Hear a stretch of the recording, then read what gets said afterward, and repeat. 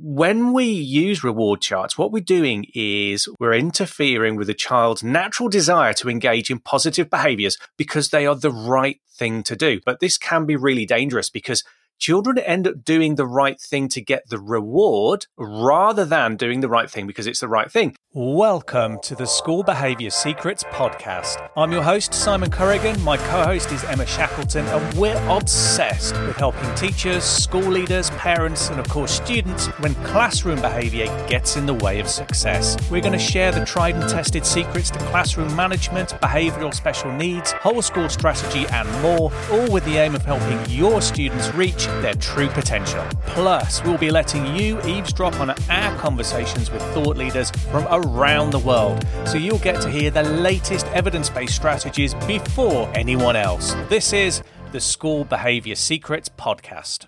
Hi there, my name's Simon Corrigan, and welcome to another episode of School Behaviour Secrets, hot off the presses. Today's sponsor is Dr. Steadfast's Incredible Mind Cream. Simply rub this patented ointment directly onto the folds of your brain to transform your normal thoughts into incredible ones. It's like your normal brain, only better. Brain drill included with your first purchase of a 500ml jar of Mind Cream. Warning: cream may cause blackouts or permanent blindness.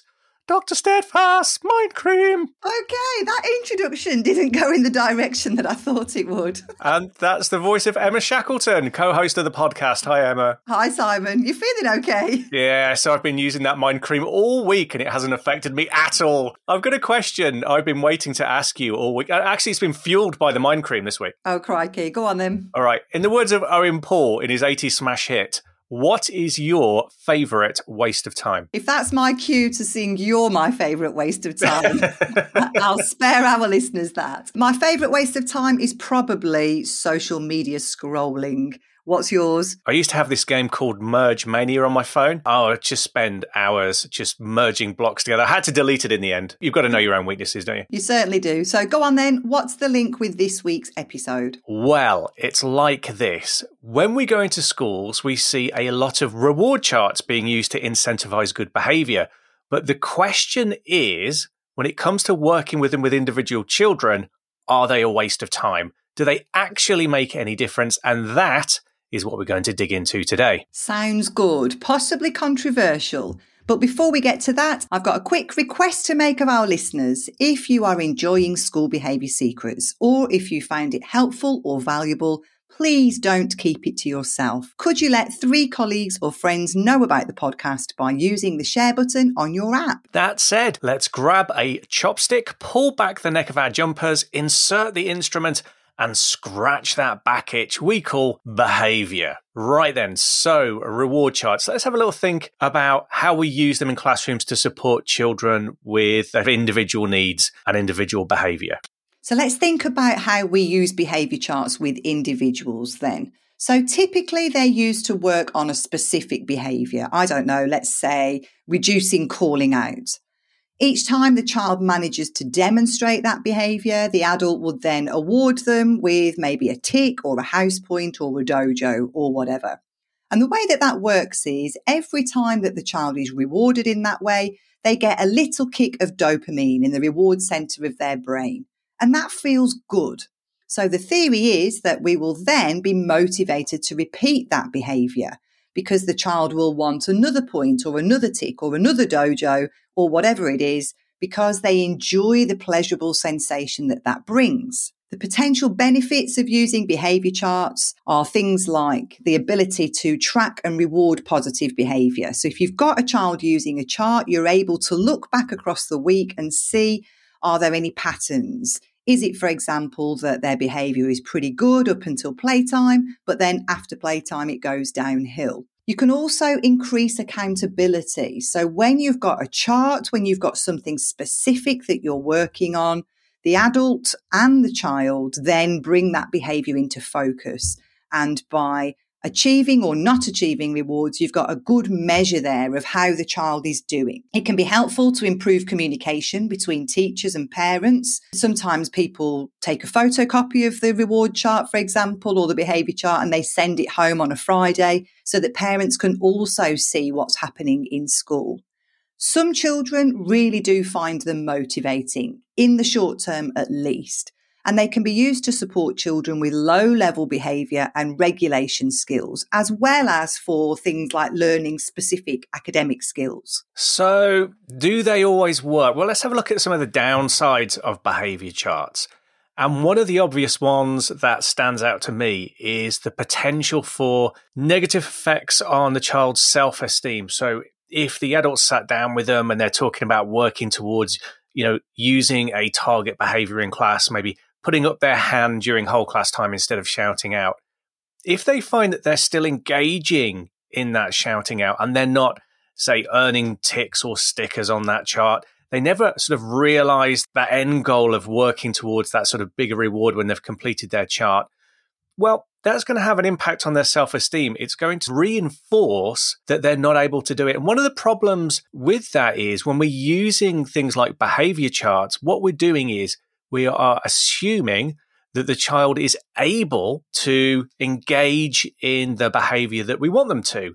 We're assuming that there's no lack of understanding, there's no underlying issue with them accessing that target behavior. And if there's a lack of understanding, if there's a missing social skill, and if there's an underlying deficit because they may have a condition like autism or ADHD around restraining impulses or understanding social interactions, then the behavior chart isn't going to help the child make progress. And that's going to lead to them to become disenchanted. It's going to affect their self-esteem.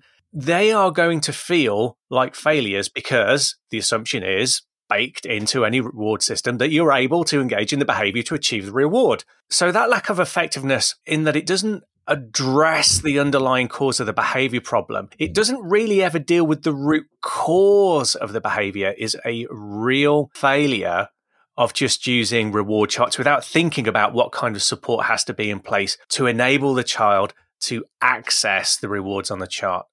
Extrinsic rewards rather than intrinsic motivation is another issue. When we use reward charts, what we're doing is we're interfering with a child's natural desire to engage in positive behaviors because they are the right thing to do. And this is actually, I don't know if you've seen this in the classroom, Emma, but this can be really dangerous because children end up doing the right thing to get the reward rather than doing the right thing because it's the right thing. And then when the reward chart goes away or the reward chart gets boring or someone else comes into class and there's a supply teacher, the child stops engaging in that positive behavior because now they're not getting a kickback. They're not getting a bribe for doing the right thing. And that can kind of interfere with the reason for doing it. And it interferes with the stickiness of that behavior. Yeah, I totally agree with that. Often the chart loses its effectiveness after a while and it kind of wears off. And sometimes as well, you see behaviour charts set up for children and the adults might be really enthusiastic for the first few days or the first couple of weeks. But then after a while, they're kind of lying around on a desk, gathering dust somewhere, and they haven't really earned anything for a while. And once it feels like it's not priority for the adults anymore, the children quickly realise that they're not going to get that immediate reward. So they get bored and get a bit turned off by it. And when you think about it, children who are neurodiverse, so for example, children with ADHD, might get really turned off by behaviour charts because there's often sometimes a kind of secret negative side to it as well. And as soon as the chart becomes a negative behaviour management tool, it really does turn kids off, especially when that's a very public negative. So many schools now have moved away from this approach. But if you've ever seen a child do the walk of shame to remove a point from the class chart, for example, if they actually got up and did it rather than refusing, that's one thing. But the humiliation that goes with that, having to walk across the classroom and remove a point from the board, or them getting that negative dojo sound when a dojo's taken away in front of the whole class, that humiliation becomes a pretty strong motivator to not want to engage with the reward system at all. Better to get no reward than risk that public humiliation of having the reward snatched back at your next wrong move. And of course, a lot of kids who are neurodiverse or maybe have a background of trauma, they find school a very stressful, anxiety-provoking place to be. And a result of that, and we talked about this in the past, this moves you towards a state called amygdala hijack, which is where you start thinking emotionally and stop thinking logically and planning ahead and thinking about consequences of your actions and so on. A side effect of amygdala hijack is you tend to become very focused on survival in the now. You stop worrying about what happens in the future. You worry about dealing with whatever pressures are facing you at the moment, whether that's social pressure, whether it's cognitive because you're struggling with your work, whether it's about regulating your emotions. You care about the instant, this moment right now. And as a result of that, your behavior is going to look, to some extent, it can look quite random. You're going to look very reactive. You're not going to be thinking about your reward chart. And when you look at the reward chart at the end of the day, what you're seeing is random patterns of behavior because the child's in a state where they're not able to think ahead.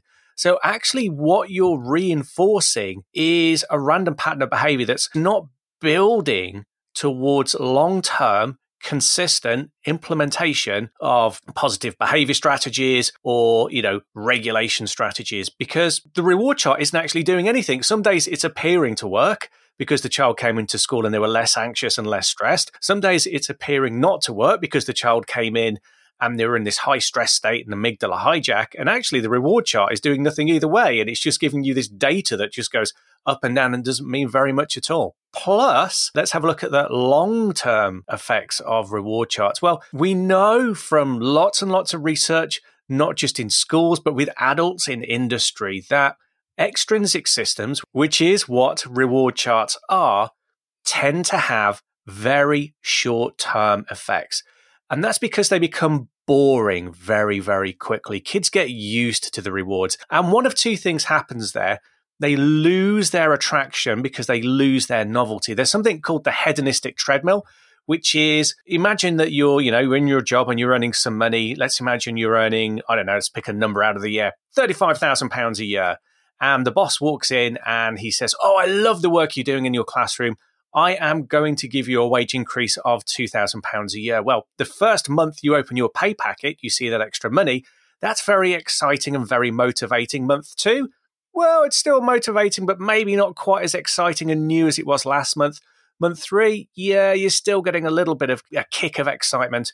By the time you reach month 4, month 5, month 6, it just becomes expected. You just build it into your expectation of what you should be paid to do your job. And it's the same with reward charts in schools. If a child starts to achieve rewards for engaging in certain behaviors, then over time, they start to become part of what they expect of their school life, and they just lose their attraction. It's called the hedonistic treadmill. So when we get used to something new, we sort of assimilate it and it becomes an expected part of our life. We start to want the next exciting thing or the next goal because rewards become mundane very, very quickly. I completely agree with what you said there about the reward chart just sometimes being data collection, because sometimes adults fall into the trap of thinking that if they set a goal and attach a reward to it, that will automatically change the behaviour. But actually, sometimes there isn't enough emphasis on setting the children up for success. Yeah. So the reward chart just becomes a record of did they do it or did they not? So let's take the example of calling out. If we want a child to stop calling out and we'd like them to raise their hand instead, if we haven't given them reminders, if we haven't kept the waiting time short, if we haven't built the strategies and the structures and put the emphasis on reminding the child about the target before we expect the behaviour, what tends to happen is sometimes they'll have a lucky session where they're feeling calm and they don't call out so much. So ping, they achieve the reward. Sometimes they don't manage to control that behaviour. They haven't been reminded, they haven't been supported. So we get to the end of the session and we say, right, do you get a point today for calling out? Well, no, you don't, because you were calling out too often. So it tends to be after the fact and we just go in, yes, you did, or no, you didn't.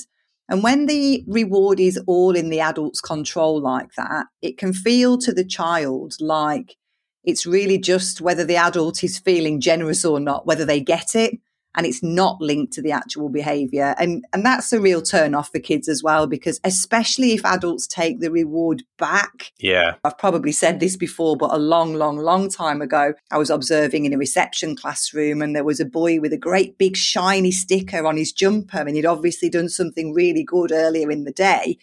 And then he actually hit another child, which is obviously a negative and unacceptable behaviour. And the adult went over and peeled the sticker off his jumper and tore it up in front of him. And that's obviously their frustration, but I was horrified. And the message to the child is, I can take away these rewards or I can give these rewards at my will. And it feels like it's not really in the child's control. And as we've said already, lots of children would rather say, well, stuff it then. I don't want the reward. Forget it. I think the analogy here as well is if the child doesn't have the skill, if they're not able to do it, or there's an underlying cause, meaning they can't access that behavior, it would be kind of like taking a 17-year-old out on their birthday onto the drive and saying, there's a car, I put an L plate on it. Crack on. Crack on, here's a reward chart. And if you come back and you don't crash, you can have a sticker. The teenager, the young person there, hasn't had the training and support in order for the reward chart to mean anything. And I think often that's the bit that gets missed out, isn't it? Absolutely. And as we've said, setting children up to be successful. So if we're going to have a chart, we make it a limited amount of time where we're expecting to see that behaviour, and we're very, very clear about what the behaviour looks like. And we do everything within our power to support the child to be successful so that they can earn the reward. If they never earn the reward, the chart gets boring because they feel like they're not ever going to be rewarded anyway. And if it's very hit and miss because they haven't been scaffolded and supported to be successful, then it also gets boring because it feels like you're not going to give me the reward anyway, so forget it. I think a lot of people as well aren't aware of the research on positive reinforcement, which is if you are going to use a chart like this to reinforce a behavior, that reward, that reinforcement has to come almost immediately, like within seconds, to have an effect at a biological level, to get that hit of dopamine that's going to encourage the child to do that again in the future. If they're having to build something up towards the end of the day, say, then actually what you're relying on is delayed gratification to say, I'm not going to do X now so I can receive Y later, or I am going to do this positive behavior now so I can get this reward later. And as we've already said, a lot of the children that need reward charts and need support with their behavior and SEMH needs, they live in this high-level stress state, which means they're not thinking about the future. They're all about survival now. And then you end up with this kind of mismatched approach and everyone's scratching their heads and wondering why it doesn't work. Absolutely. I mean, the promise of something really good, even if they really, really want it, if it's not going to come for hours or even days later, then, it misses the point, doesn't it? It's got to be that short feedback loop. So it's pretty immediate, and then that will reinforce the behavior. Absolutely. So those are our thoughts on behavior charts. Yes, they can have their positive effects. Yes, they can be great for launching a child into a new behavior that you've trained them with, but don't expect them to work in the long term. They have their strengths, but also they have their weaknesses. And I'd also say, I don't know about you, Emma, but also I'd say never be dogmatic, right? Use what works for the child. Just because I've sat there and said intrinsic is better, doing the right thing because it's the right thing is better. If you've got a child who's having difficulty and needs support with their needs, and they are lapping up the reward chart and it is affecting their behavior, then use the evidence of your eyes. Don't use the evidence of a dogmatic approach, because really our solutions need to be tailored around the individual needs, the individual motivations of individual children. What works for some might not work for others. Oh, absolutely. We all know that there is no one size fits all. And, really good behavior management is trying lots of different things, hitting upon things that work even a little bit and doing more of that. And then when that doesn't work, trying something else. It's always being dynamic and coming up with new ideas and new things. So yeah, never say never. Of course, knowing how to use reward systems effectively is just one part of classroom management, which is where we look at strategies that the adult uses to manage the whole class. But sometimes getting classroom management right can feel like a dark art, especially if you've got a tricky class. And that's where the classroom management score sheet comes in.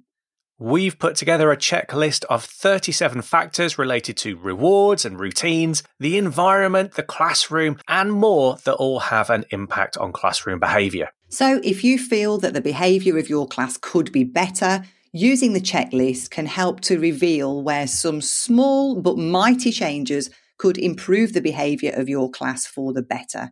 And the good news is the checklist is completely free. If you haven't got yours yet, go to beaconschoolsupport.co.uk, click on the free resources option in the menu and you'll find it near the top of the page. It's completely free, so go and get yours today. And we'll drop a link in the episode description. Finally, if you've liked what you've heard today and you don't want to miss the next episode, open up your podcast app now and tap the subscribe button. Subscribing is completely free, and then your podcast app will automatically download each and every episode as it's released, so you never miss a thing. And after subscribing, well, you'll feel as chuffed as Grandpa Flump after he's stretched his flumping fingers, warmed up his lips, and given his prize Flumpet an extra special blow. That's one for the children of the 80s there, Simon. If you don't know what that means, search it on YouTube. You are in for a rare treat. But before you do that, I'd like to wish everybody a successful week and to say that we look forward to seeing you next time on School Behaviour Secrets. Bye for now. Bye.